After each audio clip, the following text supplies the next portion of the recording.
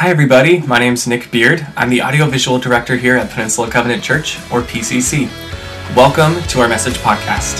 Thank you so much for joining us.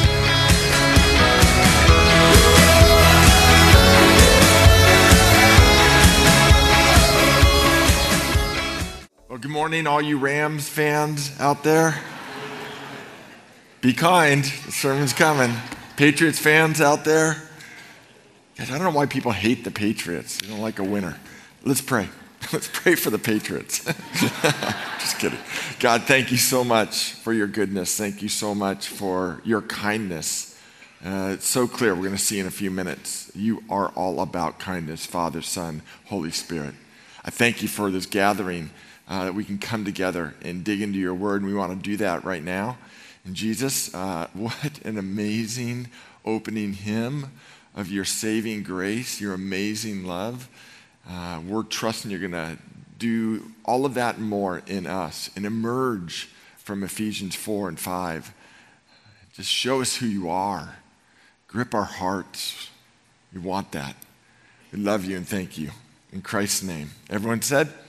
Amen. Grab your Bible study notes. Hello, everybody. I'm Gary on staff here. If you've not been here for 22 years now, and it's great to be with you. Let me ask you a question. Thank you. That was very kind of you. Thanks, Tom. Let me ask you a question. Do you consider yourself a kind person? On the surface, it almost seems like be kind to one another is rather easy. The sermon, forgive one another, would be much more challenging. No one virtually feels like they have a problem being kind. You may consider yourself to be nice, but according to a new study, we're probably not as nice as we think. Psychologists from the University of London, Oliver, have discussed, my British friend, have discovered that 98% of people think they're part of the nicest 50% of the population. Did you get that? It's like the man sitting next to me when I was putting this message together. I happened to be in Menlo Park, and there's a great coffee shop there called Coffee Bar. Highly recommend it. And there's a bar. I actually got a picture of it coming here. There's a bar. You can see the back right there. That's actually where I was sitting, looking out a parking lot and working on the message on kindness. And there was a man and a woman next to me, and this man made a phone call to a Comcast customer service rep. And he was giving this poor person a piece of his mind, frankly, he couldn't afford to lose. He got more and more heated, and then he gave his name. And I was here, this person was right there. I turned my computer and Googled his name. And this person happened to be a very successful venture capitalist, managing partner in a firm, lived in a multi-million dollar house. In the Sand Hill area, Sharon Heights area. But it just got worse and worse and worse. And I thought the irony of this, here I am studying kindness, and I have the antithesis of this next way. This person called this Comcast worker worthless with a ferocious tone, telling them what a waste of time this call had been, and then hung up.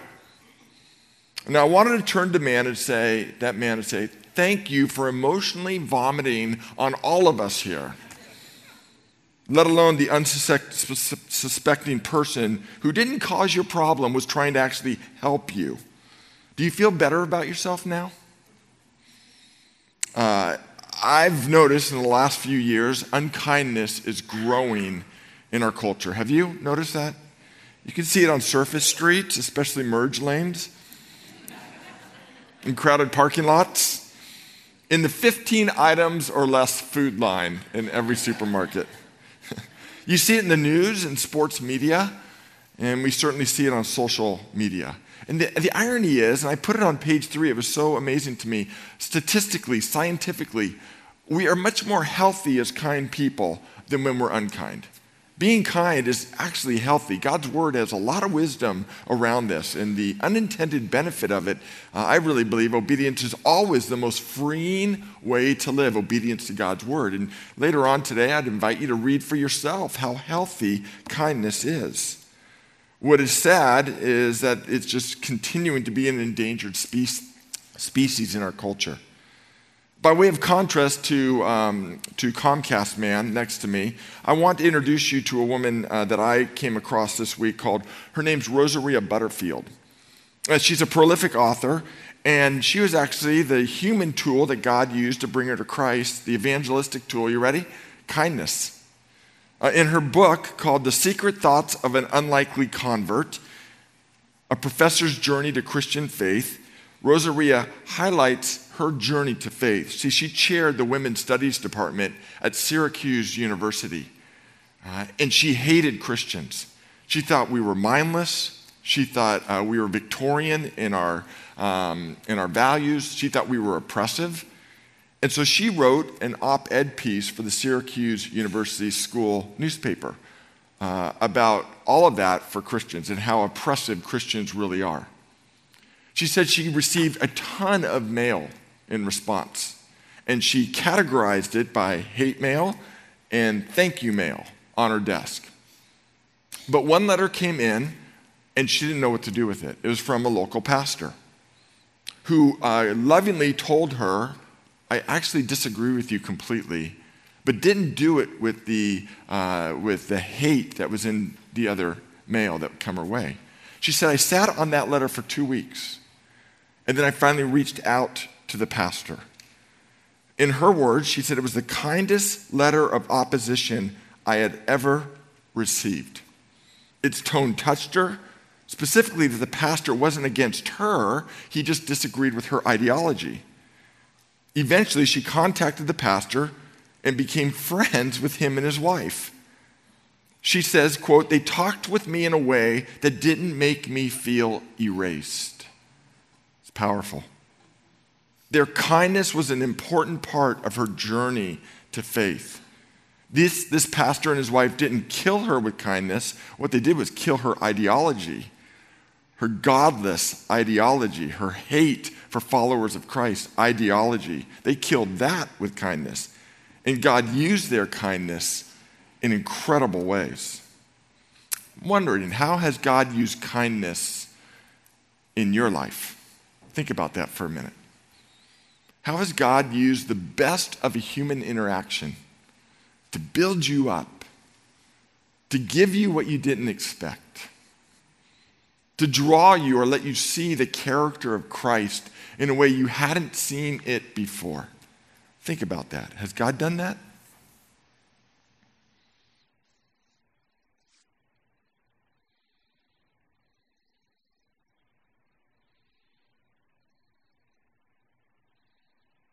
Let's define terms. Look at the page 1.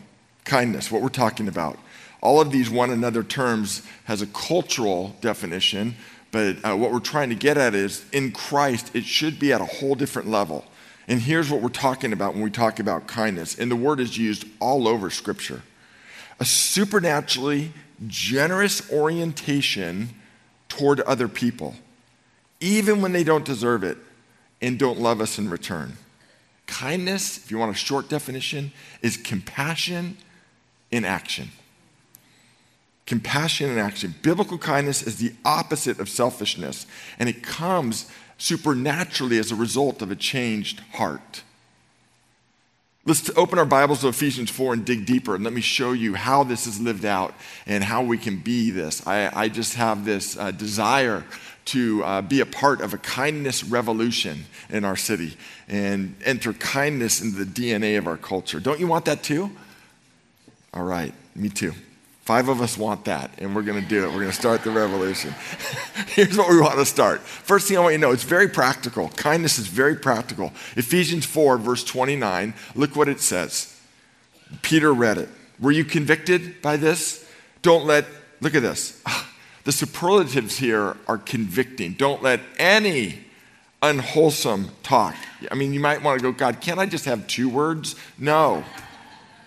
Any unwholesome talk, there's the standard, come out of your mouths. But only what is helpful for the building others up according to their needs, that it may benefit those who listen. In other words, kindness is about meeting needs. You see it in verse 29 perfectly. Kindness is displayed through words that benefit people. Kindness is the antithesis of selfishness. It asks, what do they need to hear? That's what I give them. But look carefully at verse 29 again. It doesn't say give them or speak words, say things that please them. This convicts me. I grew up and my signature sin is to be a people pleaser. It doesn't say what pleases them. It says say what benefits them. Do you know the difference? Pleasing them is a selfish act, really, that you would like me. Benefiting them is a selfless act, and that's the essence of kindness. It's selfless. This is where it becomes Christ-like. It's about the other person. What can I say? How can I act? What can I do? How can I serve in a way, as we'll see in a little bit, that builds them up, even if I disagree with their ideology? How do I write in response to a chairman of a department at a university that has thrown arrows through the very core essence of who I am as a follower of Christ? And even though I completely disagree with her, how do I build her up in that disagreement? I am just telling you, that is lost in our culture today. It is completely lost. And here's what makes me most sad. It's lost in the church. We have had some reverse evangelism take place where that cultural value, where I can speak my mind, and I'm just going to tell it like it is, just keeping it real, all of that is godless. Godless. We'll see that in this message today. May we never be a part of that. I am telling you, it has eroded the unity of so many churches, and it has threatened the unity in this church too. So, let's go on. Psalm 141, verse 5. Look at what it says. It's not in your notes. Is it in your notes? It's not in your notes. Free of charge, everybody. Psalm 141, 5. Let a righteous man strike me. Look at this. Even there's a sting to kindness. Let a righteous man strike me. That is a kindness.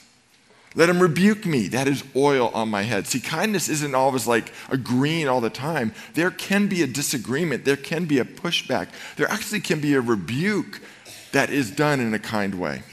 At the 11 o'clock service last week, I told a story of when I was first married.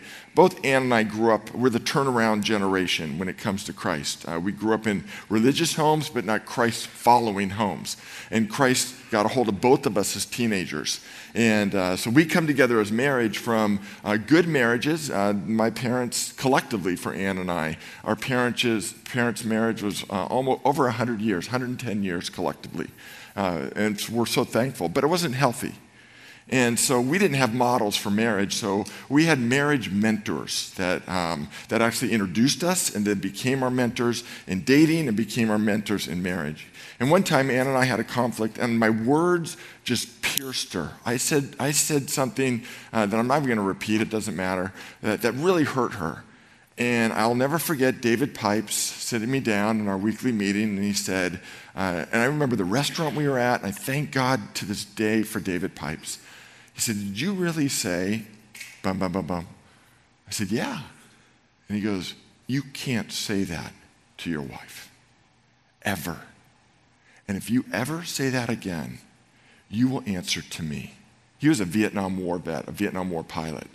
And I'm like, oh, okay. It was like a blow, but it was done with such love, and I would even say stern kindness. It didn't tell it like it is. Don't miss this. I'll say this later in the message. He talked into how I could be and said, Gary, you're so much more than that. Don't ever, ever talk to your wife that way. Ever again. He lived out Psalm 145. He struck me, but it was a kindness. He rebuked me, and it was as if oil was on my head. Romans 2:4, that says this, don't you see how wonderfully kind, tolerant, and patient God is with you? How many of us can say amen because God's kind with us? Gosh. Does this mean nothing to you? That's a good question to ponder. Has it had no effect on you and on your character? Has it not made us kinder people? If we want to be godlike, Trinitarian, as we'll see in a minute, why is it we don't value this more? Can't you see that his kindness is intended to turn you and me from our sin? His patience, his kindness has the ultimate motive that we would turn to him. Kindness is very, very practical, my friends. It builds others up. It speaks into who they can be and helps them become the best version of themselves, the version God sees who they could be. Very important. Then, look at this. It is godlike. Kindness is godlike. Let's pick this up in Ephesians 4:32. And you remember the church of Ephesus. Maybe you don't. If you're new to church or if you're necessarily not following Christ and you're just checking Jesus out, you're so welcome. Welcome. I'm glad you're here. The city of Ephesus was a key city in the Middle East. And it gets more ink in the New Testament than any other city in the whole New Testament, any other church in the whole New Testament. It had the premier pastor, Timothy, a couple letters written to his name. Paul spent a lot of time there. There's a letter to it from Jesus himself in the book of Revelation. We looked at that this fall. They lacked love. They were advancing the kingdom. They just didn't love each other. Remember that, Revelation chapter 2? This is the city that Paul's writing to. And this is why he has to say, be kind to one another. Forgive each other. It would be a break from the culture of Ephesus. Just as in Christ, God forgave you. Follow God's example. In other words, God is kind. God is forgiving. You're a Christian, which means a little Christ. So it just logically infers that we should be kind, we should be forgiving, because we're dearly loved children. Biblical kindness is not just giving things, not just giving compliments, advice, money, acts of service. Biblical kindness is giving yourself. And now we start to see how hard it is.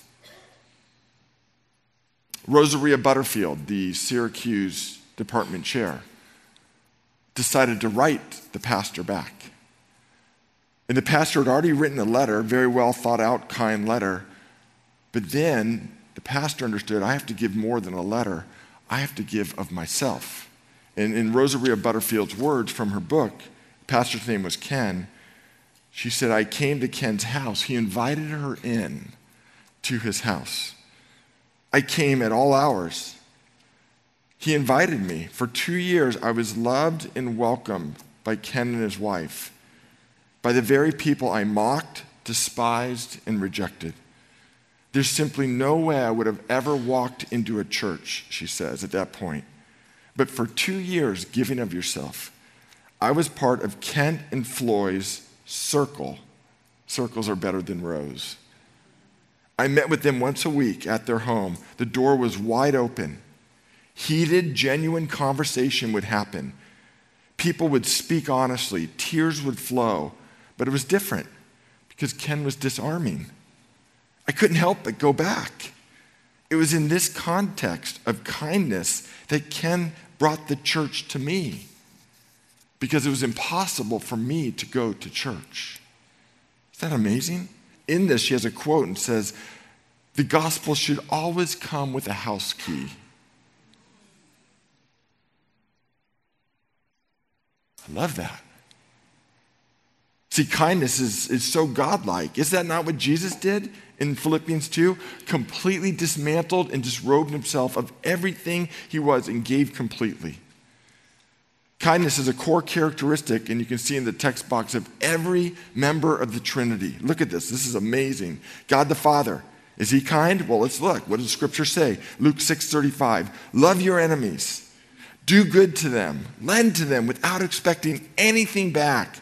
Then your reward will be great, and you will be children of the Most High.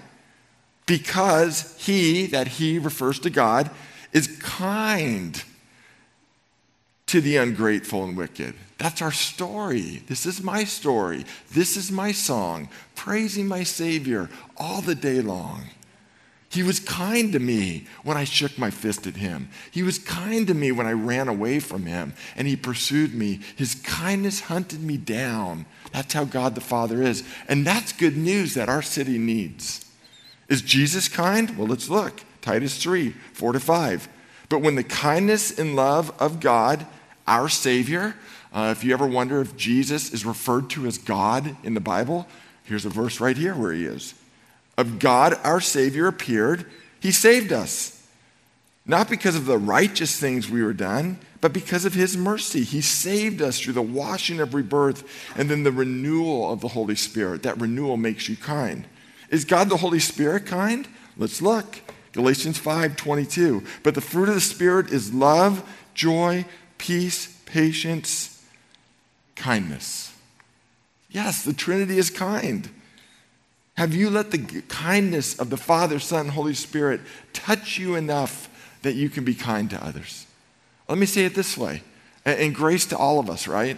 I've had the opportunity to sit in this passage for a week, so I've done my heart work and repenting and asking God to forgive me, so grace to all of us. What excuse do we have not to be kind? In what area, if we claim to be a follower of Christ, do we have an excuse to be unkind? I don't find any. I don't find one. If you're filled with the Holy Spirit, kindness will come out of you. If you're filled with Jesus, kindness will leak from you. If you're filled with God the Father, the Trinitarian, we are Trinitarian here, God the Father, who is kind to you, will let kindness come out of you. It's just how it should be. Where in the world did we think we could be unkind to one another? On social media. Behind one another's back.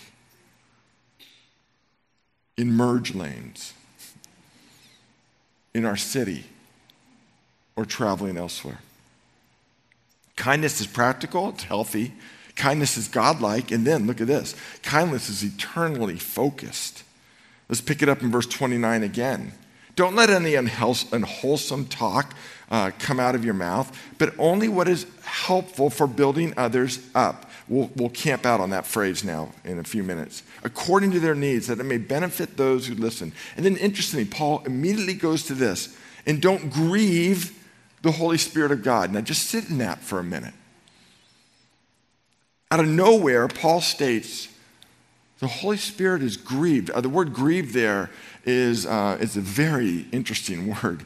In the Greek language it was used in, it was used of a word where there was a covenant relationship. It wouldn't use the word covenant, a committed relationship where infidelity took place and the emotional state of the partner that expected commitment but experienced infidelity.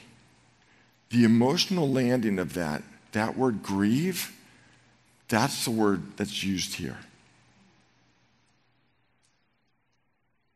In other words, God the Holy Spirit is saying, wait a second. We're committed here, and your unkindness is breaching our commitment. And it just sits in a grievous way. The word means to be shocked, devastated, hurt, wounded. Can we do that to God? Everyone look right here. Absolutely we can do that to God. And we do every day. That's why our cross hangs central. That's why we come together at the Grace Fest every Sunday and worship God and celebrate his grace. And it's why we confess sins to God and say, I'm so sorry, and his grace covers us. But I don't want you to quickly go over the fact that your unkindness, my unkindness, grieves the heart of God. Oh, it's just words. No, according to Scripture, it's a lot more than words. It's just typing a response on Facebook. Oh, it's more than that, my friends. There's something supernaturally that happens. He says, the Holy Spirit of God with whom you were sealed for the day of redemption. In other words, kindness doesn't have an ulterior motive, but it does have an ultimate motive. And here's where I want to land this and get to this. The building of others up. The word building here is the word for building a house. Now think of Ephesus. I don't know if you've ever been to the ruins of Ephesus. One archaeologist called Ephesus the most impressive archaeological discovery of the whole Roman Empire. Think about that. In Ephesus, is this Colosseum. In the book of Acts, Paul was actually brought into that Colosseum to be killed by a mob. You can read about that in the book of Acts. 25,000 seats in the Colosseum. In Ephesus is the Temple of Artemis, one of the 7 wonders of the ancient world, a football field long, half a football field wide in its day. In Ephesus was this amazing 3-story library that would hold 12,000 scrolls in it. That city knew about building. The main street was amazing. They had plumbing. They even had, I kid you not, heated toilet seats they've discovered. This was a grand city. And so when Paul uses this building word, that would land on his original hearers. They would go, oh my gosh, every building has a blueprint. Every building has an intention. And Paul's going, you're right. And now I want you to think, are you with me? I want you to think of your words as following a divine blueprint. That your words are actually joining in God's blueprint, his intended blueprint, for every human being to build them up. So that on the day of redemption, you can see that there in verse 30, your words would have an effect on that day, for that day. That's the ultimate, final permit granted in the building process, the day of redemption. I've read, and Ann and I are studying again, a marriage book that I would highly recommend called The Meaning of Marriage by Tim and Kathy Keller, The Meaning of Marriage. He talks about this concept, and he says this, I think it's by far the quote I've been living on more than any other quote for 3 years. So outside of Scripture, what I'm about to read to you is the most influential words in print in my life in the last 3 years. So remember, building, day of redemption, it says this, within this Christian view of marriage, here's what it means to fall in love. It's to look at another person, get a glimpse of what God is creating, and say this, I see who God is making you, and it excites me. I want to be part of that. I want to partner with you and God in the journey you're taking to his throne, the day of redemption. And when we get there, I'm going to look at your magnificence, and I'm going to say, I always knew you could be like this. I got glimpses of it on earth. Now look at you. Isn't that amazing? Paul's saying that's what our words should do. Whether we get a glimpse of what God's doing or not, we should give words and insert words. And again, not so that people will be pleased and not always positive words. I told you about David Pipe's rebuke to me, which changed the course of my whole marriage 1 month in. Looking towards a day of redemption. I'm telling you, kindness is eternal. It joins God in building towards that day. My friends, everybody's living a story. Everybody is living a story. I tell my daughters that all the time. Every encounter we have, we get a glimpse into that people's story. Does our interaction, do our words build into that story towards a day of redemption, or do they erode people towards that day of redemption? Last verse, Colossians 3, verse 12. Therefore, as God's chosen people, holy and dearly loved, Paul's saying, clothe yourself with some things. What are we to clothe ourselves with? Think about this. I don't know how intentional you were before you got dressed. Thank you for getting dressed to come into church. I put my clothes out the night before. And then my wife checks them and makes sure it works. But I'm very intentional about what I put on. Don't want to be too flashy. I just want my clothes to be erased so you hear the word of God. Don't want to be a distraction. Paul's saying, Gary, why don't you be intentional also about the character you put on? Well, what are you talking about? Yes, the character of compassion. Here's our word, kindness, humility, gentleness, patience. What Paul's encouraging all of us to do is when we wake up each morning, get dressed spiritually and emotionally as well as physically. Have you ever thought about that? When we wake up in the morning, decide what to wear, we should also ask ourselves, what kind of attitude, God, would you have me wear today? And my prayer for the next 7 days is that you and I would say, God, as I put on, just think of a garment of clothing you put on every day. Just attach kindness to that garment. Mine's going to be my socks. And this week, as I put on my socks, I'm going to ask God, put on kindness as well. And you just see what God does for you and in you and through you. Let the kindness quotient increase through us. Let's start a kindness revolution. Amen? Jesus, I pray that you would bring application to us. Seems so simple on the surface, and yet it is so missing. So God, let it be said of us that we are kind. We are tender-hearted. We are building others up. Now, I want you to think where you've been unkind this week. Who needs an apology? When you leave this service, who do you need to call and say, I just been in church and man, I got convicted. I am so sorry. You are worth so much more than the words I spoke over you. Confess that kindness to God. Unkindness to God. Confess it to that person. Live free. Be kind. Pray it in Jesus' name. Everyone said, amen.